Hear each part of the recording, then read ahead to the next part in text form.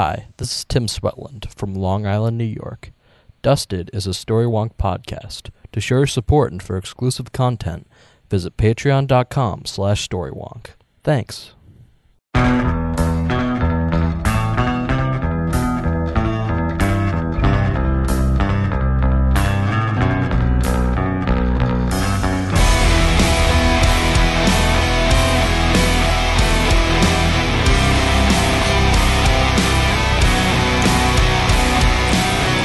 Hi, everyone, and welcome to the show. I'm Alistair Stevens. I'm Lonnie Diane Rich, and this is Dusted. You're here to help Want to Live Buffy the Vampire Slayer podcast. This week, we are gathered with appropriate and due solemnity to discuss episode 22 of season 5 of Buffy the Vampire Slayer, The Gift. Oh, man. Before we get into this, everyone just check your tissues, check your water bottles. There is a danger of dehydration associated with this episode of Buffy.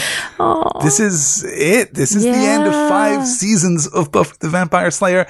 And it is perhaps the most emphatic, period, exclamation point that we're going to get on the end of a TV show in modern history, I think. It's so rare to find a show that ends as emphatically, as completely, in every sense of the word, as this show does. And I know there are 2 more seasons, and we'll talk about those in due course. But this is, in a very real sense, the end of Buffy the Vampire Slayer. Well, it was meant to be originally until they got the pickup for season 6, which switched them over to a new network. I mean, they didn't know what was going to happen. No. And so this was written, this whole entire story arc was meant to kind of close out Buffy the Vampire Slayer. Yes, as they all were, I think, with the exception of season 4, as we've mentioned before. Every season finale of Buffy could have functioned as a series finale too. But season 5 is special. This one stands apart. There are innumerable ways in which this is the culmination of everything that Buffy has been doing to date, which you can tell from the moment that we start the episode. That extended previously on Buffy is one of the most striking and powerful representations of what this show is. The show's mythos, almost. I love the way that this episode is constructed from start to finish. If you're a Buffy the Vampire Slayer fan, you're probably expecting us to say nice things about this episode. It's a good one. It is. It's fantastic. It is honestly one of my favorites. This episode aired on May 22nd, 2001, written and directed by who other? Joss Whedon. Scrappy up-and-comer. Yes, absolutely. Kid's got some chops, doesn't have a lot of discipline. He's got to be tested yet, but you know. Right. Well, last week we talked about how Doug Petrie, out of the top 5 episodes on our big list, has 3 episodes, one of which is co-written with Jane Espenson, and Joss Whedon has 2. And I think that we might have an opportunity for that balance. We might see an upset on the big list. Clearly, that's the most important thing that we're building towards throughout this episode. I think there is no better way of discussing this episode than simply getting into it. So let's get into the beat by beat. Previously on Buffy the Vampire Slayer, everything. Buffy, Xander, Cordelia, Willow, Giles, Angel, 5 years of fighting, 5 years of slaying, 5 years of variable special effects work, 5 years of Buffy, all passing in a blur. And we begin where we always began. In an alley, a young man in a striped shirt runs for his life. A vampire approaches with a swagger, but Buffy appears, playing the ingenue. After a bit of pre-fight banter, she catches a flying splinter of crate and dusts the vampire. The would-be victim is astonished and tells her that she's just a girl. But that, as we all know, is just the beginning. I love this opening because what it does is it brings us back into what Buffy is as a show, what it is that Buffy has been doing from the beginning, that we have this girl who is presumed to be weak and a victim who ends up taking control of the fight and making the vampires live in her world. And I love that we open, instead of rushing right into the specifics of what the gift is about, we open with this kind of general thesis statement. Yeah, one of the things that may surprise you if you haven't seen The Gift for a while and you sit down to watch it is how long it takes us to get to, the gift. Yeah. There's a lot of preamble. The first half of this episode, and this is only a single episode of television, the first half is dedicated to the arc. It's dedicated to deep character work.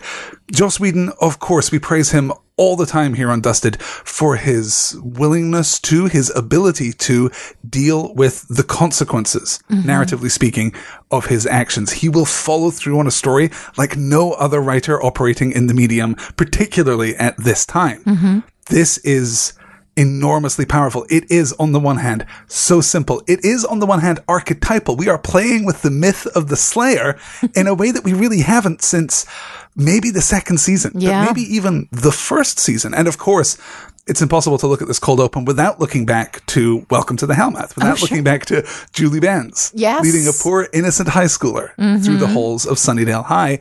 There is an inversion there. It represents where this show has come from. It represents, in a sense, where the show is going, but mostly it represents how much Buffy has changed. Wow, been a long while since I met one who didn't know me. That is so powerful. That gives us such a sense of who Buffy is now, of what Sunnydale is now. I completely love it. Yeah. It's difficult to earn your space, I think, in this episode. This is such a crowded and packed and frantic episode, and in a couple of spots, I think that does actually exert a negative influence on the story as a whole. There are a couple of spots where I just wish for another 30 seconds, where I just wish for another beat of storytelling space. Even with all that, I can't take a second out of the Previously on Buffy, and I can't take a second out of this cold open. I think it's damn near perfect. Yeah. After the credits, Buffy returns to the magic box where the Scoobies are downhearted. Giles tells her, not for the first time, that the key was energy. Applied to a particular place at a particular time, the dimensional barriers will fall. For as long as Dawn lives, hell will pour into Earth. It's all about blood. Buffy can't hear the truth, but Giles will not be silenced. If Glory begins the ritual, and if they can't stop her, then she will have to do what's necessary. Buffy tells him that Dawn is a part of her, that the monks made Dawn out of her. Anya canvasses for ideas. Xander suggests and then dismisses the possibility that they kill Ben. And Anya remembers that the Dagon Sphere still exists, and the hammer of a troll god is probably worth a little something in a fight. Maybe they have a chance to bring the battle to Glory after all. So this is our Scooby setup scene, and it just works beautifully. Let's talk first, if we may, about Anya. Let's, because this is fantastic Anya. This is my Anya. Superb Anya. Smart Anya. She's got solutions. I love her whole thing where she's like, all right, come on, let's come up with solutions. She's got this whole thing going on. I really love her. And in the moment where Giles challenges her and says, yes, what aside from your, not so infectious enthusiasm can you bring to this? And she's like, Dagon Sphere, troll hammer, she's got it all. I really love her in this moment. One quick question though that I had about this whole thing is that Giles is reading this from a book, some prophecy or whatever, right? About it's gotta be blood. It's all about the blood. What if the monks had not made a human person out of the key? Well, I think the loophole there is that we hope, we assume that Giles is in fact reading prophecy. Yes. If he's reading about an event that was foretold, then it refers to blood because Dawn was always going to be created eventually. Right. You're right, though. There are some loopholes in the logic here that we kind of have to whistle past. They are all addressed right here in this opening scene, I guess. The first is, yes, suddenly we know that this ritual is all about blood. That's fine. Which that's Glory informed. The whole time. The key could have been a teddy bear for all she Exactly knew. Like, you can't bleed a teddy bear. You can defluff it, I guess, but, Wouldn't that have been different? It would have been really if the key different. had been incarnated as Buffy's favorite stuffed animal, and Glory, or I guess Doc, had just stood at the top of the tower, pulling fluff from its innards, casting it down into the demonic portal. I wonder if Buffy would have been so willing to make the ultimate sacrifice under those circumstances. I think maybe not. Probably. She's still a giver. She is a giver. The other loophole that we have to address is this idea that Dawn is made from Buffy. Yeah. We speculated about that back at the beginning of the season, and I have to say that when we were having those conversations, I did not remember that the show is so emphatic on this point. Yeah. Because Dawn's creation is much more ambiguous at the start of the season. And we talked a little about the way in which the monks may have borrowed from Buffy's life experiences, the way that Dawn's memory of her childhood may well be adapted memories that came from Buffy originally, that one childhood was split in two. That is apparently completely true. That is apparently textually true. And that they made Dawn physically from Buffy It's a push. Yeah. I mean, we do have the moment. It's Summer's blood. It's my blood. It's our blood. Yeah, but there is a difference between it's Summer's blood and right. And this is, and you are actually made from me. Yes. I don't mind it. I actually like it very much as a piece of almost a piece of cosmology. Sure. I like the idea that Dawn wasn't created whole cloth. She was taken from Buffy and imbued with life. That feels a little more full and a little more respectful to me. So I like that very much. So I'm willing to overlook it. Let's also comment on the fact that Olaf, as far as we know, wasn't a troll god. He was a troll. Sure. He was a human who was turned into a troll. Right. Want to beat a god? Hammer of a god. Or a troll. Well, I think this supports the theory that Olaf's hammer is inspired so much by Thor's hammer, Mjolnir, that we've just made Olaf into a god. Retrospectively. Yeah, I think there's definitely an element. There's definitely a mythic element of Mjolnir and of Thor embodied in Olaf and his hammer. I like very much what that does to our understanding of the hammer as we move through the episode, because we know that Spike previously could not lift the hammer at all. But we also know, based on evidence that we saw previously in Olaf's appearance in this season and during the fight that we get at the end of the gift, that the hammer doesn't seem to be particularly heavy. Buffy isn't able to pick it up because she has just secretly been 10 times stronger than Spike this whole time. Because when Olaf was smacking Xander around with the hammer, he was bruised, he was injured, but he wasn't completely destroyed. Right. Which you would assume that he would be if the magic was somehow the hammer of a god. Yeah, so I see this as Olaf was pulling his punches somewhat. Like the way that our cat, when they bring in a mouse, they like to play with it for a while first. Okay, that's an odd and unexpected metaphor. But Olaf might have a little cat in him. That's all I'm saying. Hey, who knows? This week he's a troll god. Next week he could be literally anything.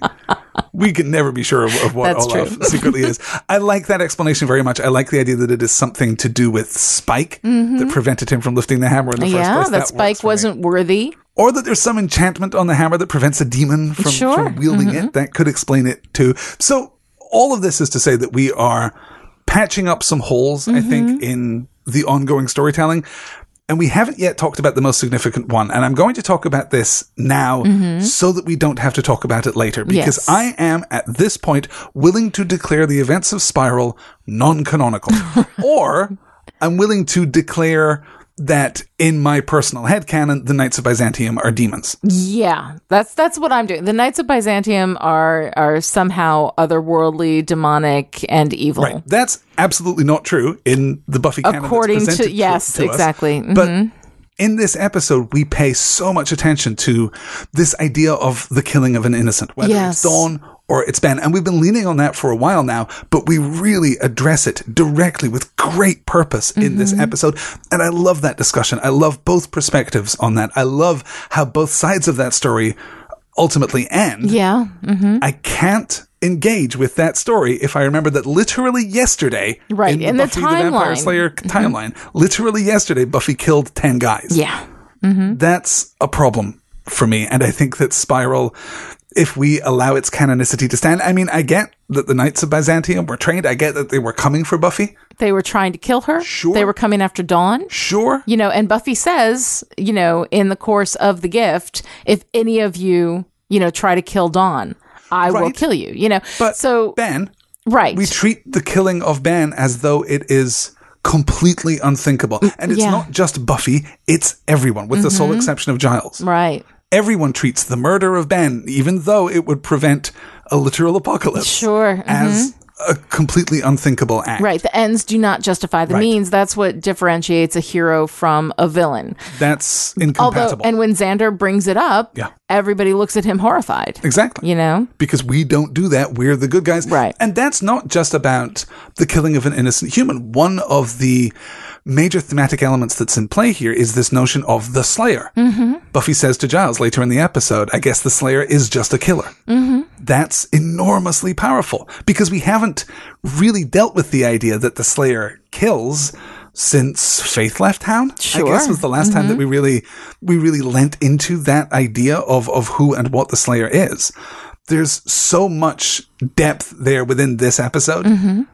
I have to just forget about Spiral when I'm watching it. I think you do, because there are implications in Spiral with how casually we just, killed 10 of these guys that are incompatible, essentially incompatible with this kind of season-long theme of, of that you don't kill humans. Right, that's something that you don't go, not season-long, I mean series-long. We've been dealing with this from the beginning. No loophole that we can find for the Knights of Byzantium that makes it okay for Buffy to kill them that doesn't also apply to a much greater degree to Ben. Mm-hmm. There's just no way of balancing that within this episode. Though, of course, this episode isn't obligated to pay off Spiral. It's not obligated to compensate for the weaknesses in that particular story. But it's another way in which the Knights of Byzantium, I think, were a really major misstep in this season. Yeah. We just didn't have time or space to accommodate them in the fabric. And as you said at the time, they stress our understanding of the Buffyverse just by being present in it.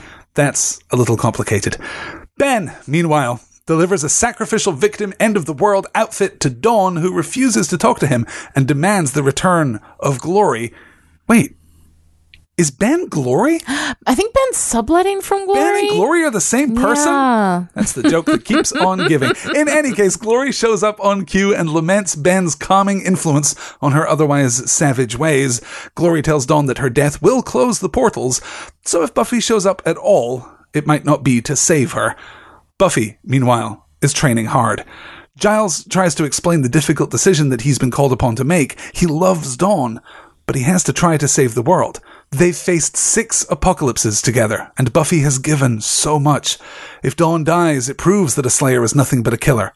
And if that should happen, even if the world is saved, Buffy quits. God, I love this moment where she says, I don't want to live in this world if these are the choices in it. Yeah. And that is such an incredibly powerful moment, especially when she references the fact that, I loved Angel so much and I killed him to save the world and I knew that was the right thing to do. But here she can't deal with the fact that these are the things that are being asked of her. Yes. Let's talk a little about Buffy's take on Dawn here. I think that we can be sympathetic to it. I think that we can understand where she's coming from. She just lost her mother. And given the extended and gleeful absence of Hank Summers, even surrounded by friends, by found family as she is, Dawn is the only family that Buffy has left. Is she making the right call? Are we supposed to think that she's making the right call? I think that she's making the only call she can make. I think that being asked to choose, the rest of the world over the person who you love most in the world is an unreasonable request. And I think that Buffy has a point, I don't know how to live in this world if these are the choices in it. Right. But it's not up to her to make that decision for everyone else. Right. I think there is such a thing in well-constructed narratives. I can see, like, we have kids. I can absolutely see I would make the same decision. Right, but I would let the world burn before I let my child die. But you would acknowledge, I think, in a sense, that that's the wrong decision, that's not the most moral decision, but it's the decision that you have to make. Right. I see this decision for Buffy very much as being an heroic and well-intentioned failure. Yeah. She's making the wrong decision, but we're so connected to her empathically that we understand it. And she knows and she understands it. And Giles, when he, says, I've sworn to protect this world, and that means doing the things that other people shouldn't have to. Yeah. I think that that's a really powerful statement too. I love this scene between the two of them because I think they're just expressing so much about, you think about all of the different choices that you have to make and all of the trying to make moral decisions and do the right thing, as much as possible. Hopefully most of us are constantly trying to make the right decision, to make the moral decision. When you have to make this kind of a choice, morality, I think, ceases to exist. There is something so powerful. Love is such a powerful thing. And when you love somebody that much, having to make that kind of a choice, it doesn't exist in that world. It doesn't work. I can completely see where Buffy's coming from. Do I think she's like morally wrong? Sure she is. But I would do the same thing. No, and I think that I would too. I think most people understand would. what she's doing. I just want to differentiate between her, the moral correctness of her choice and her inability to make the morally correct choice, her inability to make the right decision. Right, because I think that if you have to make that kind of decision, it breaks something within you that would give you a moral compass. Like, to have to make that choice. It's one thing with Angel.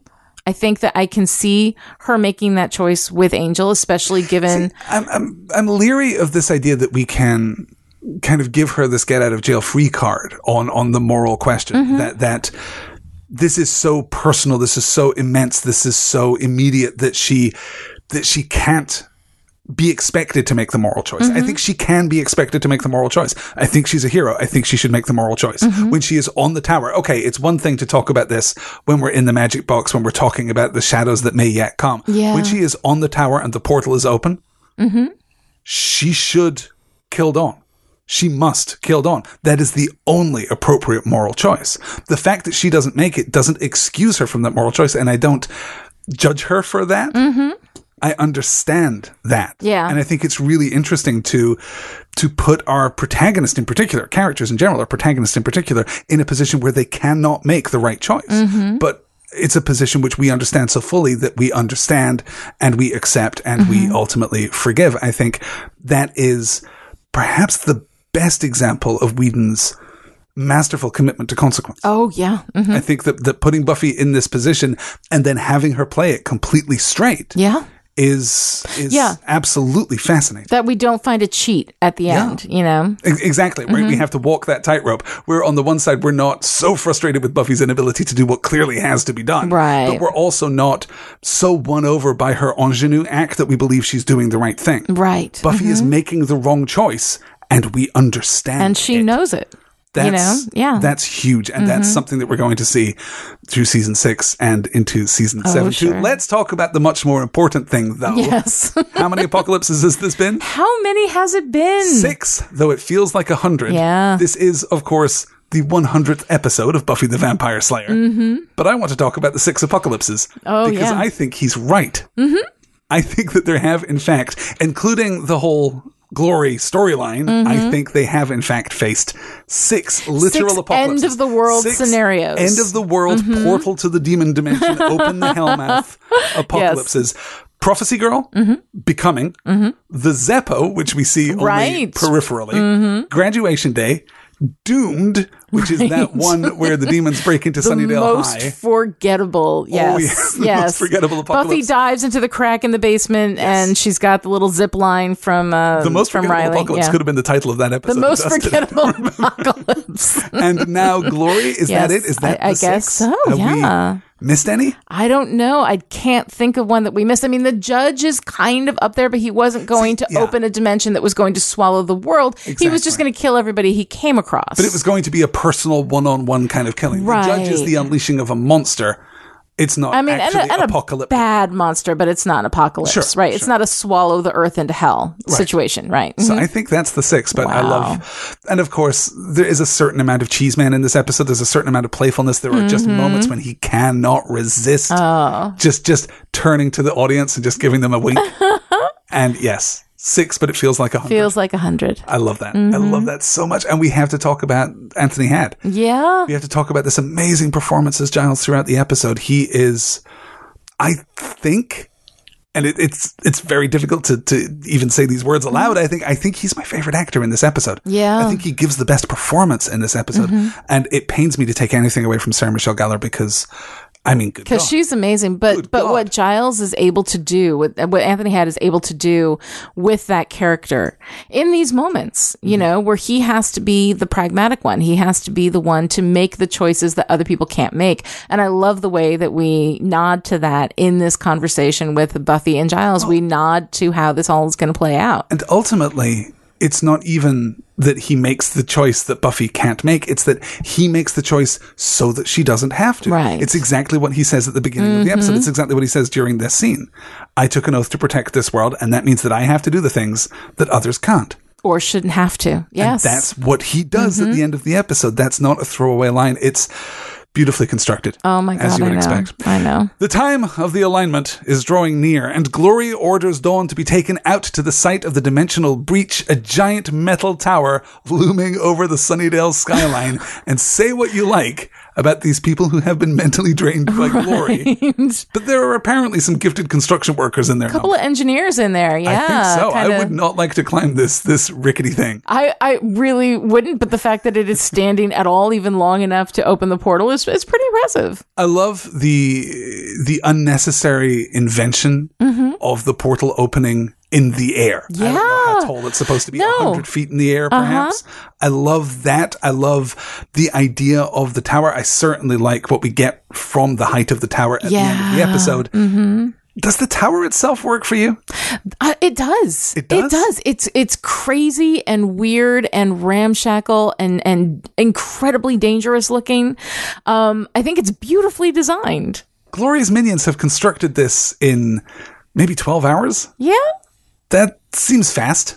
It does seem fast. We do have a lot of minions. We do have a lot of minions, and I think that, the people whose brains she has drained have come in and maybe brought, whatever skill sets they might have had. There do seem to be more of them than we might have expected. Exactly. Too. There were only quite a few. Solid half dozen in the Mental Ward at Sunnydale Memorial, but there are a lot more than that wandering around the construction site. I don't know that I wouldn't have preferred something a little more magical. Yeah. It is. Oh God, I love its mundanity. I love it. Yeah. That it's emerging from this very banal construction site. Yeah. And are we to believe, I guess we must believe that this was a pre-existing construction site. I guess we have to believe that there was already something here. Because otherwise, one of Glory's brain-drained minions went out and got that wrecking ball. Yeah. And parked it nearby. I think it was just there. I think they just took advantage of something that was there. So they just took advantage of a pre-existing construction site that happened to be where the portal is. The maybe the portal is just as many feet up and it can be anywhere. Who knows? Then they could have just gone to a nearby apartment building and taken an elevator to the roof. Yeah, but it wouldn't have been as cool looking. It would not have been as cool. I won't disagree with you there at all. In the basement of the magic box, meanwhile, Anya and Xander recover from a moment of recuperative sex and resume their search for the Dagon sphere, but they find instead the abandoned Buffy bot and a small, pink, fluffy bunny. Xander chooses courage in the face of fear and proposes to Anya, promising her that they'll get through this and that he wants to marry her. She accepts, then hesitates. She will accept, but only after the world doesn't end. I hate the Anya bunny thing. Yeah, the bunny thing in this episode, in every episode, forever and for always. It's like kitten poker for you. Exactly. I hate the Anya bunny thing. I love this scene. I think it's a great, good. A great scene. I love that moment where Anya looks at him and says, "Wait, you're just asking me because you know we're going to die." Oh, even before that, the whole idea that they are, in this version of their relationship, so enormously well connected that they can have this very intense and very primally motivated sexual encounter. This moment of release, this moment of safety in each other's arms, and then return to this stress, this tension, this adversity, but still stay emotionally connected. I love that we get no hint of dismissive or critical Xander in this scene, in this entire episode. In fact, he's right there with her. And I can really give this scene no greater applause than this. I believe it. I believe Xander asking Anya to marry him at that moment. I like that she is suspicious that he's only doing this because the world is going to die. But if she thought about it, he has a ring. Yeah. He didn't run out and get this from the all-night pawn shop next door. Exactly. Presumably he's had this for quite some time, which means he's been planning it for quite some time, which means that he knows that presumably they're going to survive this. And I love what we might infer as Xander's continued unshakable faith in Buffy. Yes. It's one of my very favorite things. Buffy talks with Willow, telling her that she's the only one who has ever hurt Glory, and their only chance of delaying her past the point of the alignment. Willow has a plan that might restore Tara's sanity and knock Glory off balance. Maybe. We're pretty much not going to have another major scene between Buffy and Willow. No, but this one is so wonderful. I love this. You're my strongest person. And she's like, no, I don't know that. There's a masterful bit of dialogue writing there from Whedon, where we're already reframing the story. There are so many subtle ways in which this episode presents itself as the series finale, as the last episode of Buffy the Vampire Slayer. When Willow responds to Buffy calling her the big gun, she says, "I was never the big gun."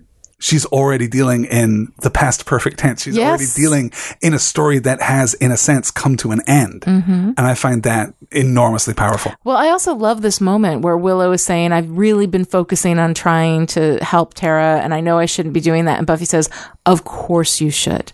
And I love that moment because this is Buffy understanding that Tara to Willow is like Dawn to Buffy. It is the most important person. Yes. Again, you kind of feel as though this is Willow making the wrong decision for the very best reasons. Mm-hmm. You kind of feel as though, actually, you have no hope of helping Tara if the world comes to an end. Mm-hmm. So maybe focus on that rather than, this less immediate, though admittedly much more personal, much more pressing problem. Yeah. Mm-hmm. In the end, of course, that turns out to have been the right choice. And that's fine. We can validate that, I think. Mm-hmm. The metaphor here that love will find a way, that love will overcome, that love will lead enough. You to the place where you need to be. Yeah. That works narratively. I think we can make space for that in the narrative. I think so too. I absolutely love it. We get such an amazing performance from Alison Hannigan throughout this entire episode. Mm-hmm. We get such depth, we get such wit. There's that fantastic line earlier in the episode when Xander says smart girls are so hot. Oh. And Willow turns to him and says she couldn't have figured that out in 10th grade. I know. And it is this, where have you guys been? Where has this warmth been for the last half a season? It's so intimate. It's a wonderful relationship. It's so beautifully observed. Well, and this is the thing, is so deftly and so quickly in these little scenes, we are cementing all of these relationships, exactly. And we are paying homage to all of these relationships. And we're arcing them, or we are recognizing that they have arced. The past tense is a constant companion throughout this episode, whether it's Giles talking to Buffy and recognizing, well, this is it. Mm-hmm. Buffy saying, whether we win or lose, it's over. This is the end of the road. Right. There are so many moments in which we recognize how far we've come. Mm-hmm. And that's not something that many TV shows would be brave enough to do, particularly in 2001. This was a pre-serialized televisual world, broadly speaking. This is what launched that kind of thing. This is what launched the kind of storytelling that we're seeing today. A very fair argument that this specific episode, and the way in which this episode plays off Buffy as a text, that this episode led to the modern golden age of television. I think so. You can make a definitive argument. I think you absolutely can. Yeah.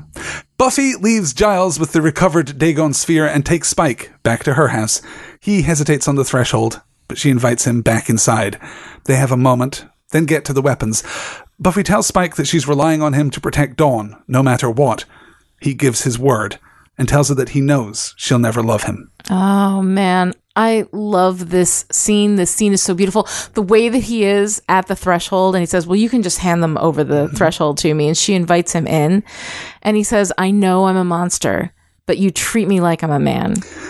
I love that moment. Here's my question. When? When? I guess what I'm asking is when. I think when she invites him in, when she treats him like part of the team, I think that he sees that as her handful of times treating him and bringing, her mother and her sister to him to protect. I think that there are a handful of times, but I think it's more than Spike has gotten. Yeah. That handful of times, particularly bringing Joyce and Dawn to him, that was pre-Buffy bot. Yeah. We've been down some dark roads since then. But also after the Buffy bot, when she went and pretended to be the Buffy bot with him and said, this thing you did for me and Dawn, that was real and I won't forget it. I think that is a moment where I see Buffy consistently treating Spike like the monster that he is. Mm-hmm. I understand that there is a connection between them. Yeah. And I love this as an expression of his perspective on this narrative. And I can whistle past this because she doesn't say, you're not a man, you are a monster. Right. I think that I'm not sure to what degree I find that line to be true. Mm-hmm. I'm not sure that Buffy treats him more like a man than a monster, but she doesn't treat him entirely like a monster. Yeah. And I think that the 5% there, I think that the wiggle room that she gives him probably is enough. But it's such a nice moment because he opens it with, I know you will never love me. Yeah. Like that he's not trying to get anything from her. He just has this one thing to say. Right. While I do think that this is a product of Spike's narrativization of his own experiences and his own relationship with Buffy. His over-romanticization of every relationship he's ever had from Cecily on. Yes. I think that's completely fair. While I do think that's true, that does nothing to undercut his genuine heroism in this episode. I have never been as big a fan of Spike as you are. I tend to find his behavior more problematic than you do. I tend to find him more complicated and across the board pretty much more reprehensible than you do. But here, for me, the rubber of his intentions meets the road of his action. Yes. He's actually following through. He's actually walking the walk here. We're talking about the big stuff. We're talking about real self-sacrifice. Yeah. And we're talking about really being a part of the team, which is the part of being in Buffy's orbit that Spike has always struggled with. It would seem to me, with the exception of Dawn, of course. And he has this weird personal connection with Willow and an intermittent personal connection with Xander now that's just starting to rise up. But he's never really been a team player.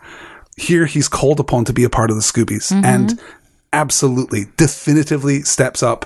I think he's great. Well, that's that wonderful moment where she says, you know, I'm going to count on you to protect her. And he says, you know, to the end.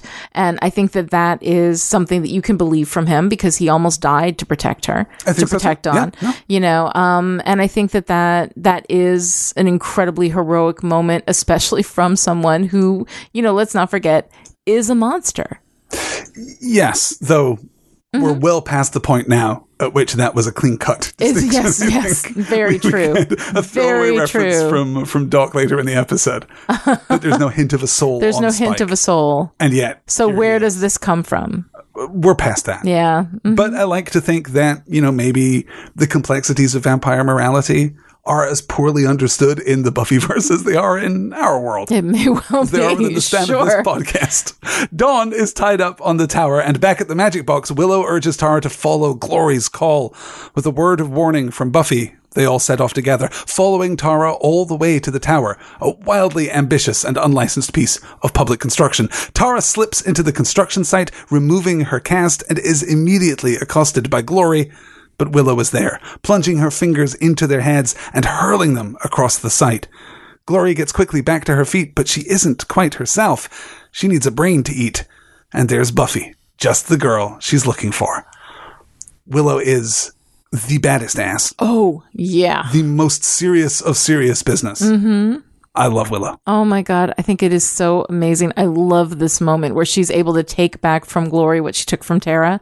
It is amazing. And yet, it's not the victory over Glory that matters. It's not the casting of the spell. For once, it's not the exercise of her power that seems rewarding to Willow. It really is the consequence of that, which we'll get to in just a couple of minutes. Glory sends her minions to guard the staircase to Dawn, all as Buffy taunts her with the Dagon sphere. She throws the sphere to Glory, and though it cracks, Glory is obviously weakened as Buffy immediately attacks.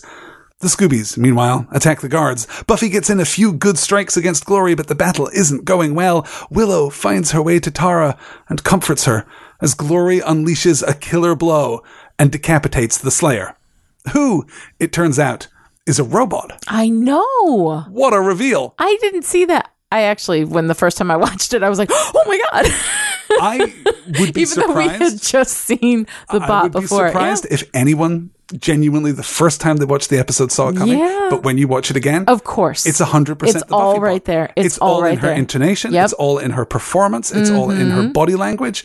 It's a really great piece of performance by Sarah Michelle Gellar. Absolutely wonderful. And can we talk a little bit about Willow and Tara? Well, we have to. I'm clearing Glory and the Buffy bot out of the way so that we can recognize okay, because this is when I start crying every time.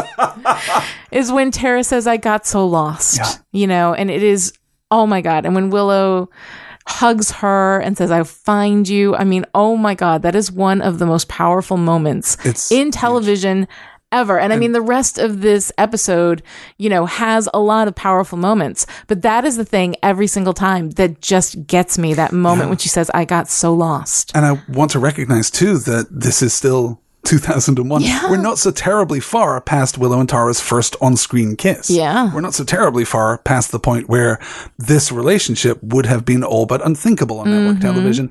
And here Whedon commits to it. Yeah. He doesn't wink. He doesn't downplay it. He doesn't diminish it. And he doesn't find a loophole. It would have been trivial to leave Willow and Tara unconscious for the rest of the fight. Sure. And not have this moment of reconnection. But he obviously recognizes the value of this story. He recognizes how important this catharsis is. And it's gorgeous. Oh, God. It's so powerful. And Amber Benson, of course, just knocks it out of the park again.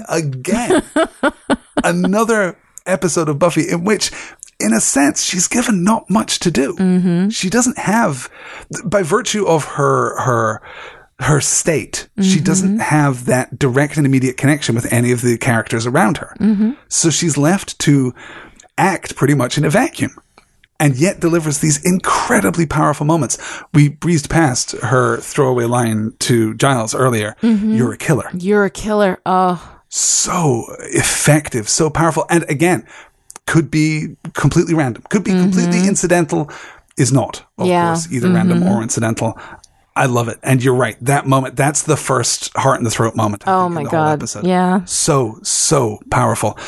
Buffy attacks Glory with Olaf's hammer, then races to the stairs and begins to climb. Glory follows and they fight again, high above the streets of Sunnydale. Buffy recovers the hammer and hits Glory again, but Buffy hits her again and again, and they fall back to Earth, hard. Xander smashes Glory with a wrecking ball, and Buffy begins again with the hammer. But on the tower, Doc appears before dawn, ready to begin the bleeding himself.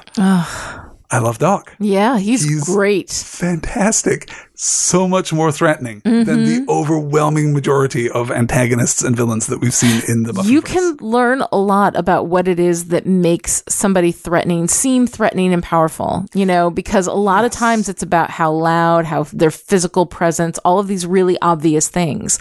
But there is a quiet menace within the performance of Doc.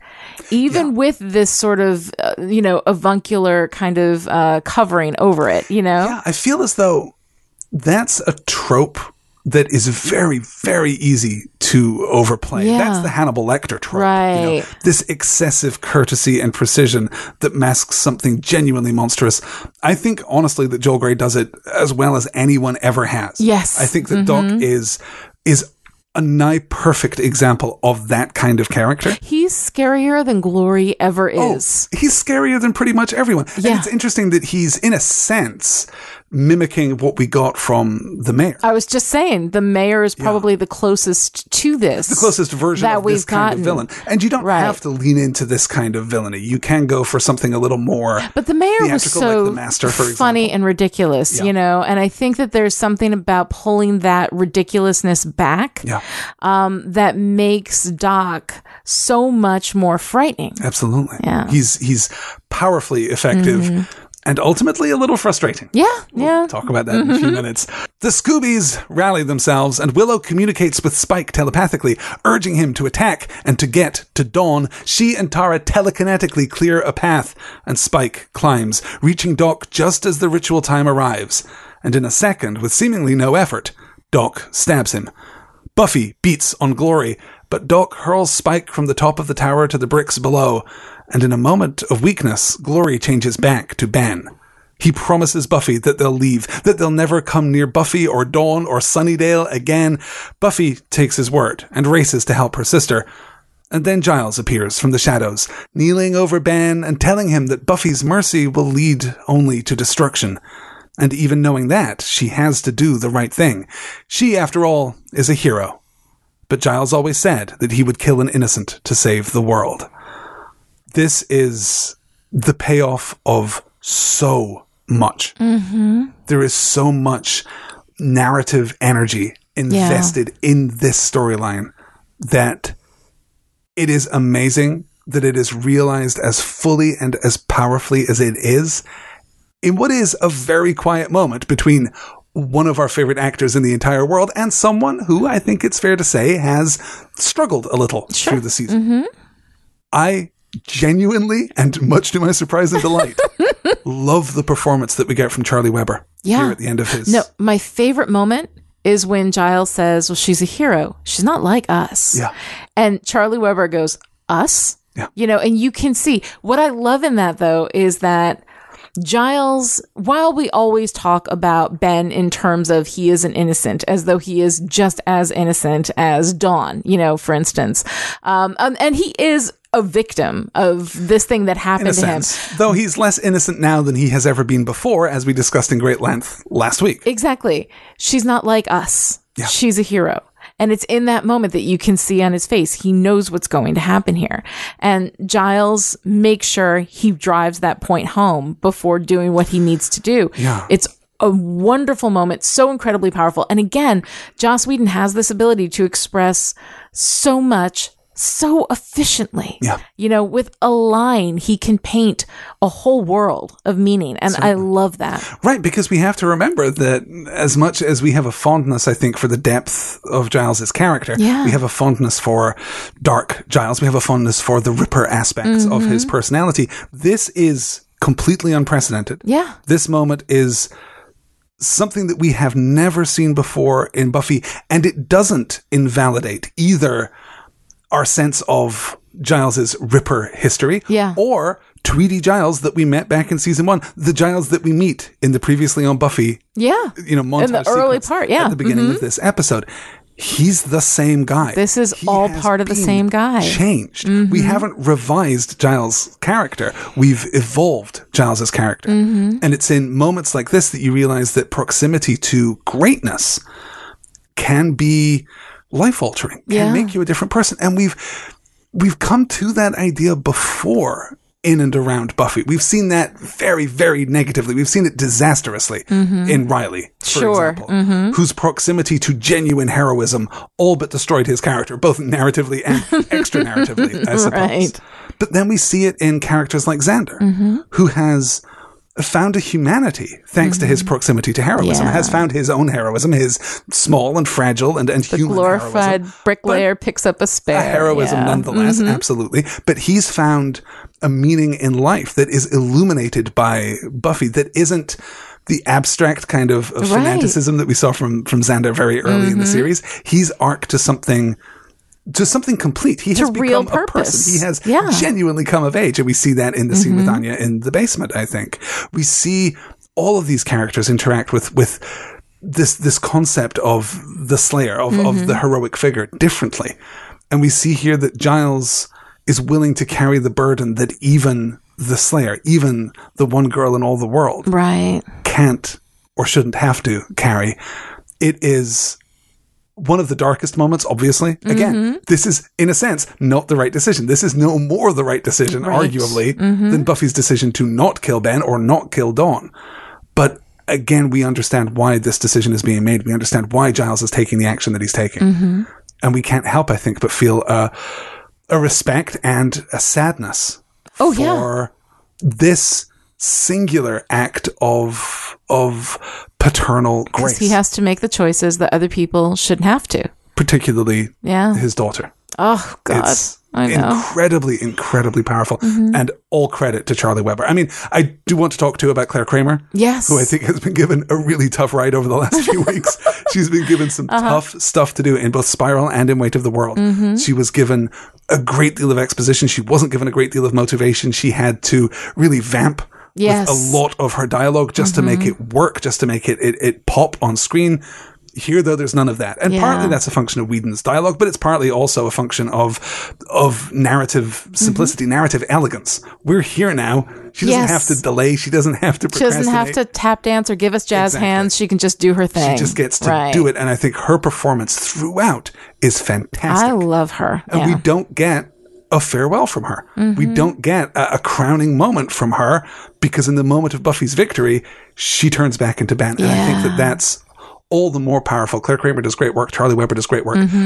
Anthony Stewart Hatt knocks it out of the park. MVP, I think, It's an extraordinary performance in an episode replete with extraordinary performances, in a show replete with extraordinary performances. Buffy has never been a slouch when it comes to casting the very finest talent and finding relatively unknown actors who can absolutely bring it when necessary, even within that frame, even with that contextual material.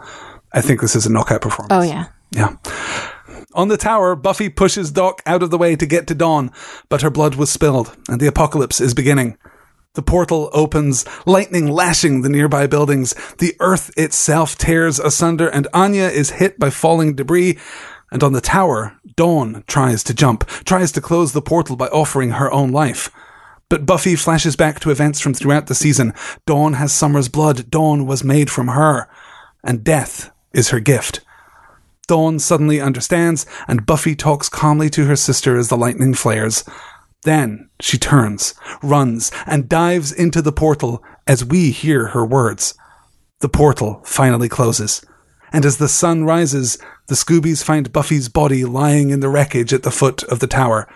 The hardest thing to do in this world is to live in it.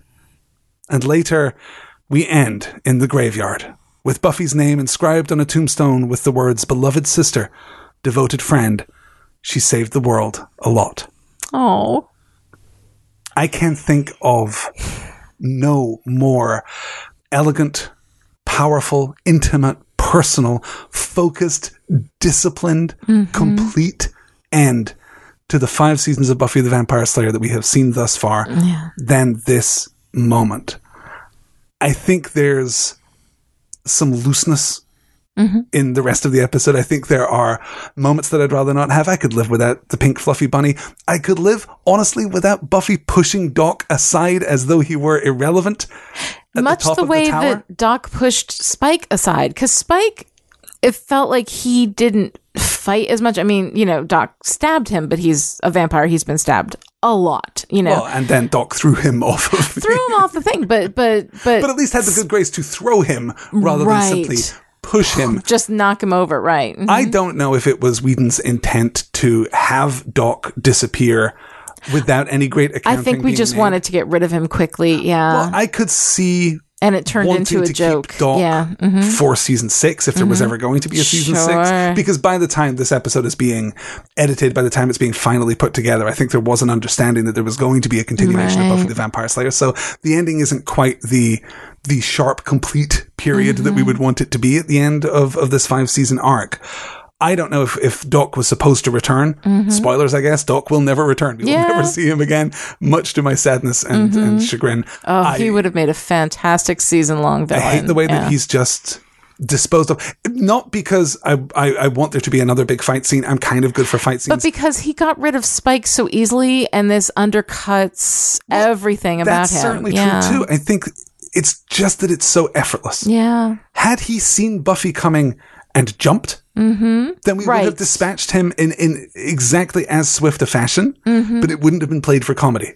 Because we know if he can survive being stabbed in the chest by a sword, there's a pretty good chance he'll survive falling from the tower. So had he taken that decision himself, having achieved his goal, having begun his work, he could have just stepped off given Buffy a little smirk and stepped off the platform. Right. That would have done it. But Buffy pushing him out of the way doesn't work for me at all. I'm constantly frustrated by that moment at the end of this episode. That aside, does this closing sequence put a foot wrong for you? No. It is so good. It's so fantastic. It's so heartbreaking and sad, and you see Buffy in that moment of realization, where she puts everything together. And we have so many things that we have kind of planted throughout the season leading up to this. It's my blood. It's Summer's blood. Death is your gift. And this is picking up from, we've got the Dagon Sphere, we've got Olaf's hammer, we've got the Buffy bot, death is my gift. Yes, you're right. So we have loaded into this season so many things building up to this one moment, With a tweak right there at the end, just to make it all sit nicely together. It feels as though Joss Whedon's not against the idea of lightly taking a tap hammer to a jigsaw piece, just to give it a make sure it fits, just to make sure it fits nice and comfortably with the other jigsaw pieces. I love the end here. I love how restrained it is. I love that we get Buffy's voiceover here. I love that we don't get any additional dialogue, and then that simple grave marker is so eloquent, is so powerful, is so, again, so complete that we don't need anything. That perhaps is, in a weird way, the most astonishing thing about this episode. We touch all of these characters. We take them all to what is, if not a final resting place, then at least is indicative of a final resting place. Xander and Anya are going to be just fine. Dawn is going to live. Giles is going to be haunted, but he's going to go on and he's going to take care of the things that he needs to take care of. Mm-hmm. Willow and Tara are going to be okay. Spike is going to be torn up forever, potentially, by this. But we end these stories.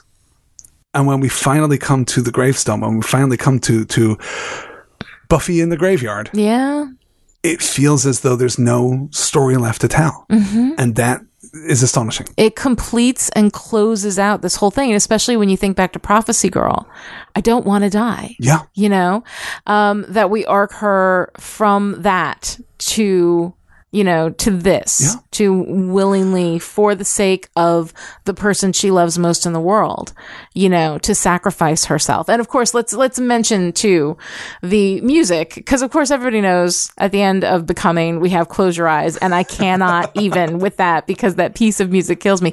Christoph Beck has composed a particular piece of music just for the Sacrifice theme called Sacrifice. Yeah. And it doesn't kill me in exactly the way that Close Your Eyes does. I still cry more in Becoming than I do in The Gift. I think that's because Becoming is a moment of genuine tragedy. Yeah. And this, in a weird way, the moment of sacrifice is heroic. This is the greatest thing that Buffy could ever do. Mm-hmm. To give her life, not just for her sister, not just for her family, for the people that she loves, but for the world. Yeah. This is the best end that a Slayer, that a person can have. Right. Mm-hmm. It's sacrifice. It's not loss. Yeah. And I love that. I find that so incredibly powerful. Mm-hmm. And I find it enormously powerful too. And this, I think, is a point that is often overlooked when people are discussing The Gift. Mm-hmm. Dawn is going to do it. I completely believe that Dawn is going to swan dive off the edge of the tower, just the way that her sister will. Mm-hmm.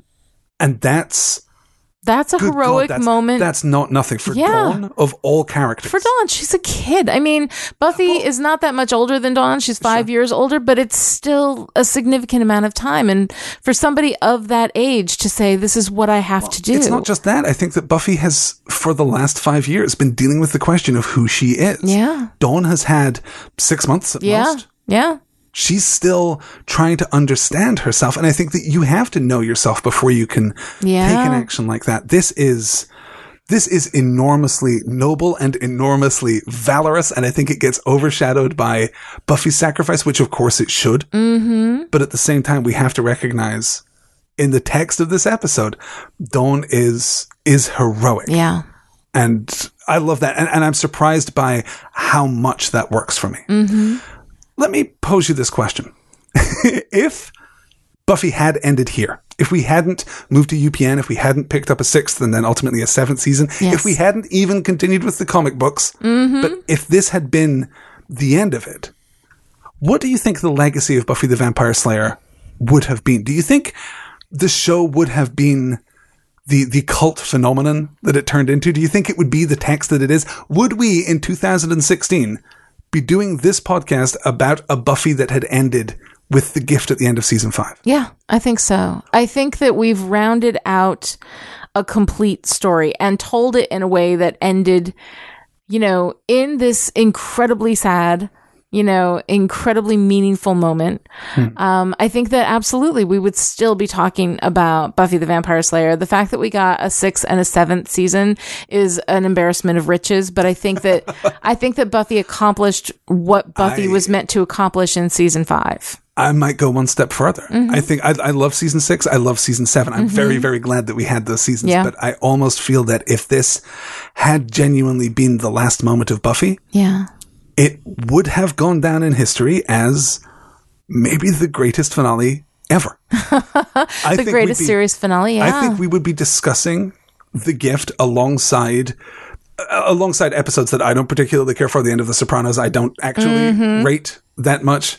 I'm not that impressed with it. The end of Breaking Bad, I don't actually rate that much. The end of Mad Men, I think, is a sterling piece of work. The end of Lost, I like more than, well, damn near anyone. Yeah. Mm-hmm. I think that The Gift would be right up there. I love Chosen, which of course we won't spoil within the span of this episode. But we'll get to it about a year from now. Season 7, the end of the series. Almost exactly a year from now, in fact. Oh my we're going goodness. to get to Chosen. Oh my goodness. I can't think about it. Yeah.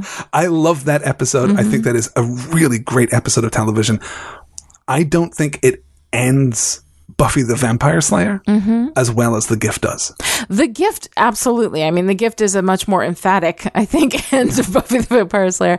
But I feel like once The Gift happened, everything that Buffy was locked. And then everything that we've gotten since then has been sort of extra. Yeah, no, I think that's fair. I think Buffy can be seen as a story of 3 parts. Yeah. I think that you could have ended Buffy with the end of Graduation Day Part 2.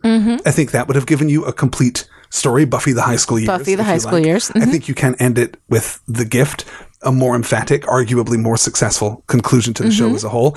Or you can end it with Chosen, which I think is also a really, really good episode. As we said, the end of season 4, really the only season ending, and I'm not even counting Restless, but between the Yoko Factor and Primeval, that for me is the only season finale that doesn't work. The rest of them, I think, are all terrific. Yeah. And obviously, Whedon tends to excel at endings. Let me ask you this, though, because you have a well-documented sensitivity, a well-documented lack of patience for the death of primary characters, protagonists in particular. Right. If the hero dies at the end, that is usually a signifier that you are going to hate that I story. Usually do not like that at all. Yeah. Why does it work so well for you here?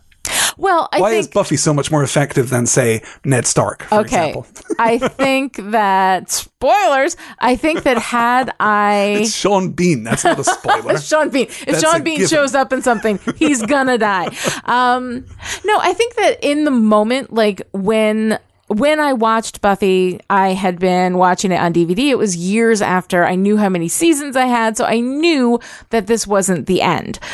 In the moment, had I been a big fan of Buffy and that was the end and that was it, I would have been very angry about that. I think the way that I was angry about Lost for a while, you know? Sure. But I think that eventually I would have gotten over it and learned to appreciate it. But yes, I do really, really hate that. I think like the things I hate the most are, hey, everybody's dead. You know, I mean that at least everybody aside from Buffy survived. So there is something for people to go on and continue, you know, their stories with. But yeah, when protagonists die, especially, but when like the whole everybody, when everybody just dies, I have no patience for that. Yeah. So is this redeemed then because it is, though it might pain us to say it, and though I know we're going to get email just for suggesting it, that it is in a way a happy ending, that it is in a way a heroic? It's a meaningful ending. Yeah. It's a meaningful ending. It's not just everybody dies and that's it, but there is meaning to that. And it would have taken me a while to get over that, I think. But eventually, because it is so well done, I would have come around. I can see that. I think that there really is something about leaving the world. It's not necessarily in a better place, but it's in a more just place. Yeah. I think too that there's the sense that this has been a long time coming. And we know from things that Joss Whedon has said that certainly he was planning for Buffy to die for quite some time, that was a story idea that had been rolling around in his head, and it was a story idea that was foreshadowed. Of course, we've been dealing with the somewhat ambiguously phrased death is your gift all season long, but this has been around for a while. If you go all the way back to Graduation Day Part 2, when Dream Faith tells Buffy that Little Miss Muffet is coming, counting down from 730, this event, Buffy's death, takes place almost exactly, as near as we can tell, 730 days later. Right, in the Sunnydale timeline. In the Sunnydale timeline, yes. Which is, I mean, extraordinary. Yeah. And we've had so many hints of that. There have been so many echoes of that. And of course, I'm particularly suspicious of numerical prophecies, of people finding meaning in numbers, in things. I find that enormously frustrating because numbers are just numbers. You can twist numbers however you want. Exactly. You can make them say pretty much As we know, anybody who studied statistics knows that you can massage numbers any way you want. Yeah. There really is a sense that we've been building to this. There really is a sense that that this has been where Buffy's story has been heading pretty much forever. So there is a point of controversy surrounding this episode. And I wanted to get your take on what we might describe as the suicide question. Now, there are two parts to this, one of which I am much more interested in than the other. The less interesting part of the conversation is the way in which this episode has been censored, the way in which this episode has been reacted to by groups which exist to propagate great outrage in the world. We have our hero, a young woman committing suicide at the end of the story.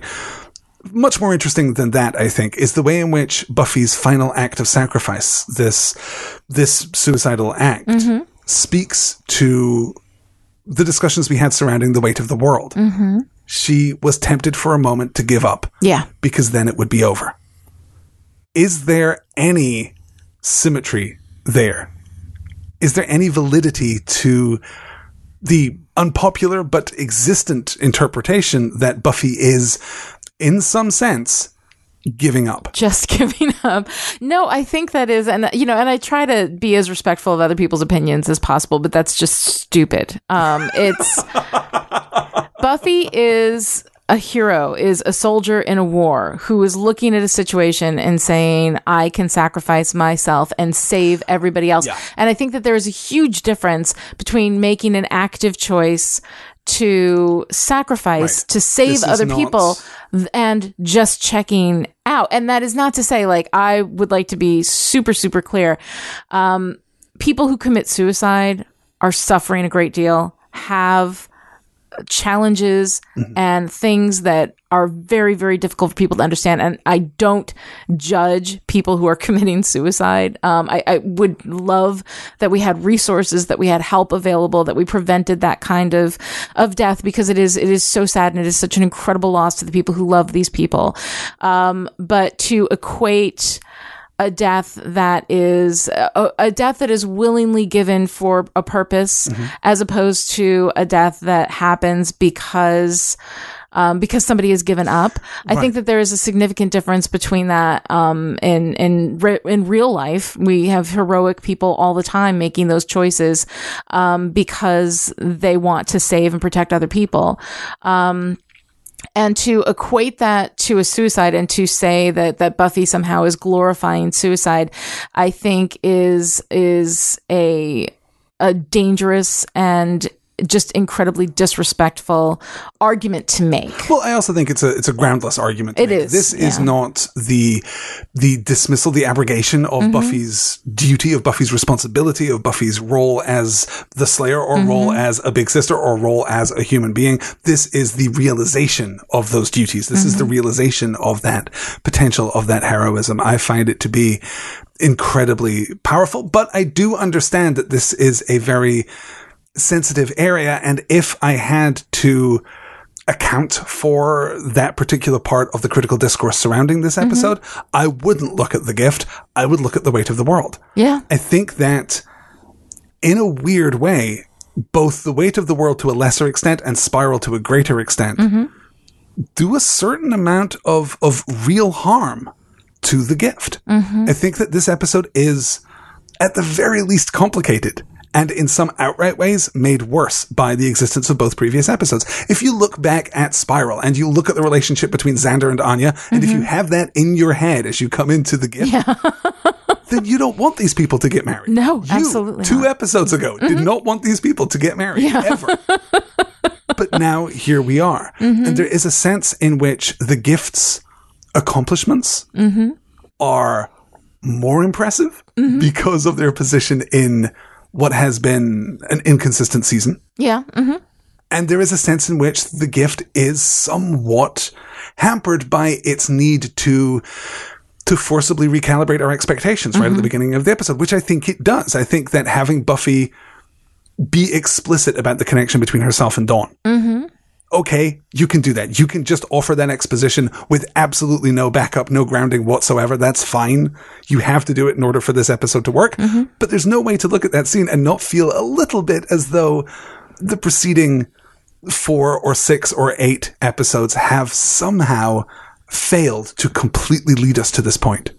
I don't know. I mean, I'm not sure that I would say that the weight of the world takes away from the gift because Buffy wanted it to be over, because she wanted it to I think that by framing the conversation in those terms, you open up a space for speculation about the gift. Right. But the thing is that the kind of sacrifice that Buffy is making is not about a lack of hope, which is what happens when you can't do it anymore, and when you make those kinds of choices. I think that this kind of death is all about an abundance of hope, an abundance of belief that the world is worthy of that kind of sacrifice, you know? And so for me, The Weight of the World shows a very human moment where Buffy, you know, where Buffy just wants it to be over. And we have a moment earlier in this episode where she says, I don't know how to live in a world that has this kind of choices. This is my point. Narratively, that has one purpose. Narratively, we're leaning toward the idea that death is her gift. Yeah. And that's very powerful. But when you throw in this extra perspective from The Weight of the World to this discussion, then I don't know how to live in this world. The hardest thing about the world is to live in it. Yeah.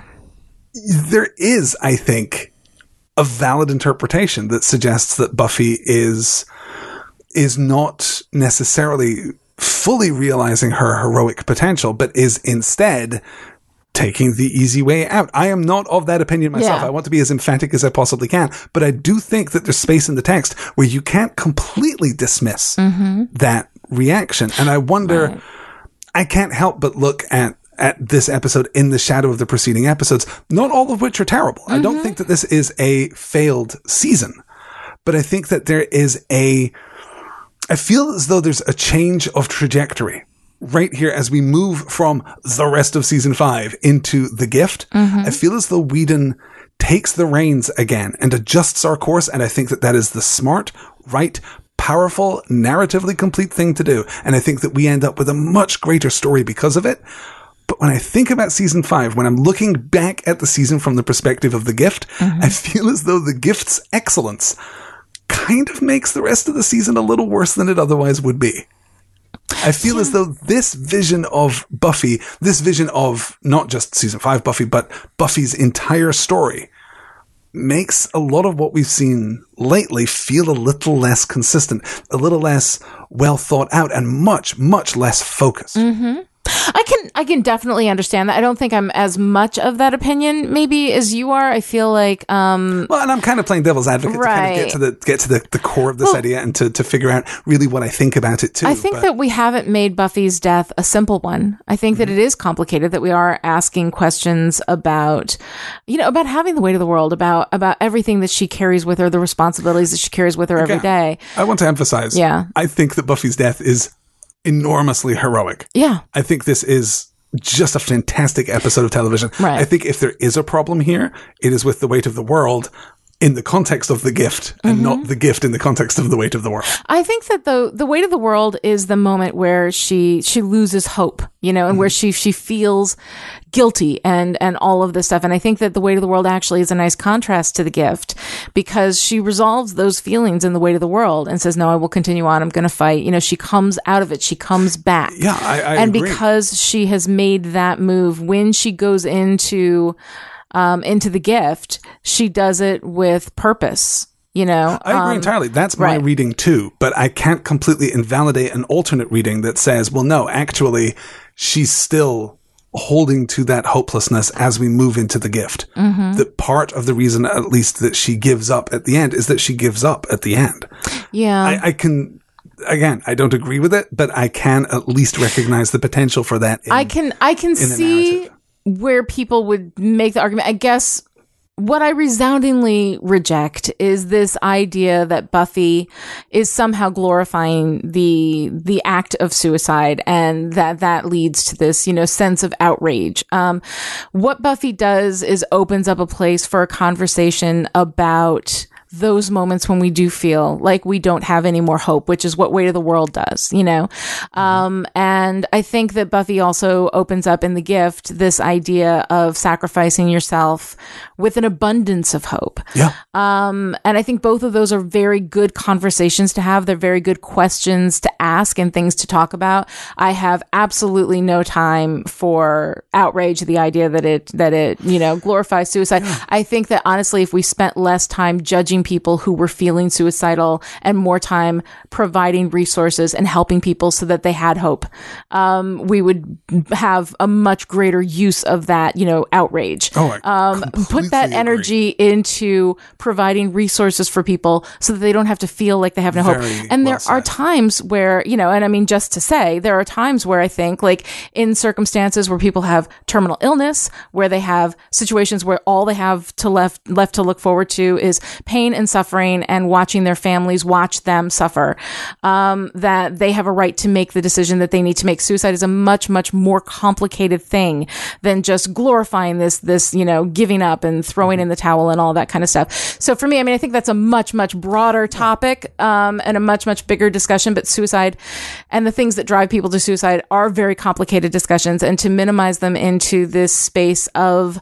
outrage is not a conversation I'm interested in having. But I do think that the concept of when you feel like giving up, when you have that moment where you want to give up, what is it that brings you back? And for Buffy, it is, that love, and it is exactly that same love that inspired her to come back and fight is what inspires her to sacrifice herself in this way. No, I think that's exactly right. I couldn't have put that better myself. One more topic of conversation then before we embrace the unenviable task of putting this on the big list. Let me ask you about the metaphor, because at its heart, Buffy is, as we've said before, a show about becoming. It's a show about growing up, effectively. What if the monsters that we face in high school, the monsters that we face in our young adult lives, the monsters that we face in the world, what if they were real? What if they were literal monsters? And what if we really were the only person who could fight them? Buffy has always worked beautifully at that metaphorical level, going all the way back to the first season. We see very clear-cut examples of that in Teacher's Pet and in The Witch and in Out of Sight, Out of Mind. What do we make of the metaphor of Buffy's death? Is there a deeper underlying metaphorical meaning here, or is this the moment when the show as metaphor gives up and we embrace the show as narrative? Because a person who has suffered all that Buffy has suffered, a person who has gone through all that she has gone through, faced and overcome so many challenges, a person who is looking at a world now without the guiding influence of her mother, a person who has to take care of a younger sister. What do we make of the metaphor? Is there a metaphorical aspect to this that you can... Oh, I think you can absolutely see that. If you think about it, we die various, type of metaphorical deaths all through our life. The person who you are right now is not the same person who you were 10 years ago. We go through these transformations, and I think it is an incredibly powerful transformation. And if you think about it in that way, that this is Buffy kind of shedding all the things that she had held on to, of who she was, and sacrificing all of that in order to grow up and become, the person that she needs to be moving forward, which I think if you think about how we continue in season 6 and season 7, without giving away too many spoilers, that metaphor actually somewhat applies. So what we're seeing here is the death of is a transformation in the same way as we saw in Prophecy Girl, the death of childhood, effectively. That in Prophecy Girl, the metaphor to Buffy's death and return was the coming of age. The transition, the transition into a young adulthood. And here we have a transition into full adulthood. I think that's when you make a decision like that, when you make a choice like that, that you make the choice that you need to make. And sometimes there are choices that you make after which you are never the same person. In order for that metaphor to work, of course, we have to be able to project forward into Dawn's life where Buffy is still, in a sense, a presence. Obviously, now that Buffy is dead, that will only be a metaphorical presence, but we can see that as a representation of hope and of commitment and of courage and of valor and of sacrifice. I think there's a very real sense in which Buffy will continue to be a positive influence on Dawn's life, even though she has sacrificed herself. Yes. A positive influence on Willow's life and Xander's life and even on Giles's life too, though the grief will be difficult to bear. The metaphor, I think, is incomplete. But that's why we have a season 6. I think so. In part, at least. That's why we have a season 6 and a season 7. And ultimately, I think the metaphor will be much more fully realized by the time we hit the last episode of Buffy the Vampire Slayer. Let's look at the big list, shall we? And I don't want to talk out of school, but I feel as though there are only really 2 conversations to have here. Is it number 1 on the list, or is it number 2 on the list? Right. Number 1, we have Hush. Can we just completely, definitively say that this is a better episode than Fool for Love? We can agree on that just across the board right now. Even me, I will say it is a better episode, The Fool for Love, yes. Here is the argument, I think.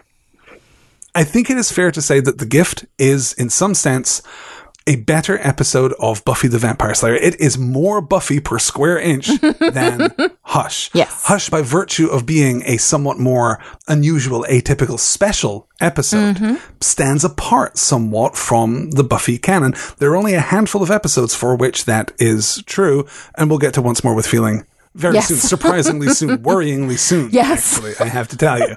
There are only a handful of episodes that stand outside of the Buffy, not canon, I guess canon is the wrong word because these are both canonical episodes, but they stand outside of the Buffy style. They stand outside of the narrative template of Buffy the Vampire Slayer. The Gift does not.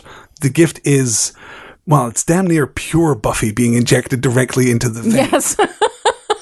Cooked in a spoon, yes. Now, that said, I feel as though there is an argument that Hush is a more complete, in some ways more ambitious, more unusual, certainly. More perfect. More crafted episode of television. I feel as though, taken as a 44-minute artifact, Hush is almost peerless. The Gift is a fantastic episode of television, but it depends upon 5 years of television preceding it. Yes. In order for it to have its emotional effect. You couldn't sit down and show someone The Gift and expect it to have anything like the same effect. But we know for a fact that you can sit people down, show them Hush, and have them be completely enchanted by it. So if our dominant narrative unit, as we're looking at Buffy the Vampire Slayer, is the episode versus the season or the arc or the show as a whole, I think there is an argument for Hush as a better crafted episode of television. I think if we were making a list of the best episodes of series television ever made, the best episodes of television, Hush would probably have, have a real entitlement to the number one spot. I think making a list of the best Buffy episode ever, I feel like The Gift has to be number one. For me, it's number one. I think that is actually the perfect argument. If we were making a top 10 list of episodes of TV, period. Yes. Right there alongside, the pilot for Lost and the last episode of Cheers, I would be very tempted to include Hush. I would have no real impulse to include The Gift on that list. On this list, though, as the ultimate Buffy episode, as the apotheosis of everything that Buffy the Vampire Slayer represents, it goes in at number one. I think it has to. The Gift, ladies and gentlemen, the last episode of season 5, a brand new number one. Hey, Petrie, the top 5 doesn't belong to you anymore. Joss Whedon now with 3 entries in the top 5 of our list. Doug Petrie with 2. I'm fairly confident he's going to have a comeback. We'll see Petrie creeping his way up there, I am certain. That will do it, I think, for this extended discussion. But we know that you have thoughts about The Gift, and we know that you have thoughts about season 5 as a whole. So do get in touch. Next week, we're looking at Angel. The week after, we'll be looking at both Buffy season 5 in our season 5 wrap-up and Angel season 2 in our season 2 wrap-up. Because on Monday, we will be back with our thoughts on the Pylea arc, which concludes season 2 of Angel. Yes, that arc covers episodes 20 through 22 of the season. Over the Rainbow, Through the Looking Glass, and There's No Place Like Plurtsglurb. It's our first triple feature on Dusted, so we are taking a full week to do it. There is no new episode coming on Thursday, but we will be back on Monday with what I imagine will be just an epic episode of Dusted. If we get out of that show in less than 2 hours, I'm going to be astonished. These are not perfect episodes of Angel. Yeah. But I think they're really strong. Interesting. Yeah, I think so too. Yeah. A lot to discuss. And then ultimately the heartbreaking conclusion of the end of the season. Yeah. We'll talk about that in due course too. While you are waiting though for our return, you can join some of the funniest, smartest, most delightful people on the internet over at our forums at forum.storywonk.com. Or send your feedback to us via email at podcast@storywonk.com or leave a voicemail at 252-505-WONK. That's 252-505-9665. And we love to have your voicemails before the season wrap up. So please, you have 2 weeks to get your phone calls in and let us know what you think. Let's call it a week and a half because I need to. Because we still need to edit them, right? Yes. Don't wait on that. If you have thoughts about the gift, if you have thoughts about share season 5 them now. Yes. Get in touch. And remember that everything we do at Storywonk is made possible by you, our generous patrons, to help keep Storywonk free and ad-free for everyone. To gain access to exclusive Storywonk content to help us do that thing we do, head on over to patreon.com/Storywonk and pledge us $1 a month or whatever you can afford. Until next time, I'm Alistair Stevens. And I'm Lonnie Diane Rich, and this is Dusted.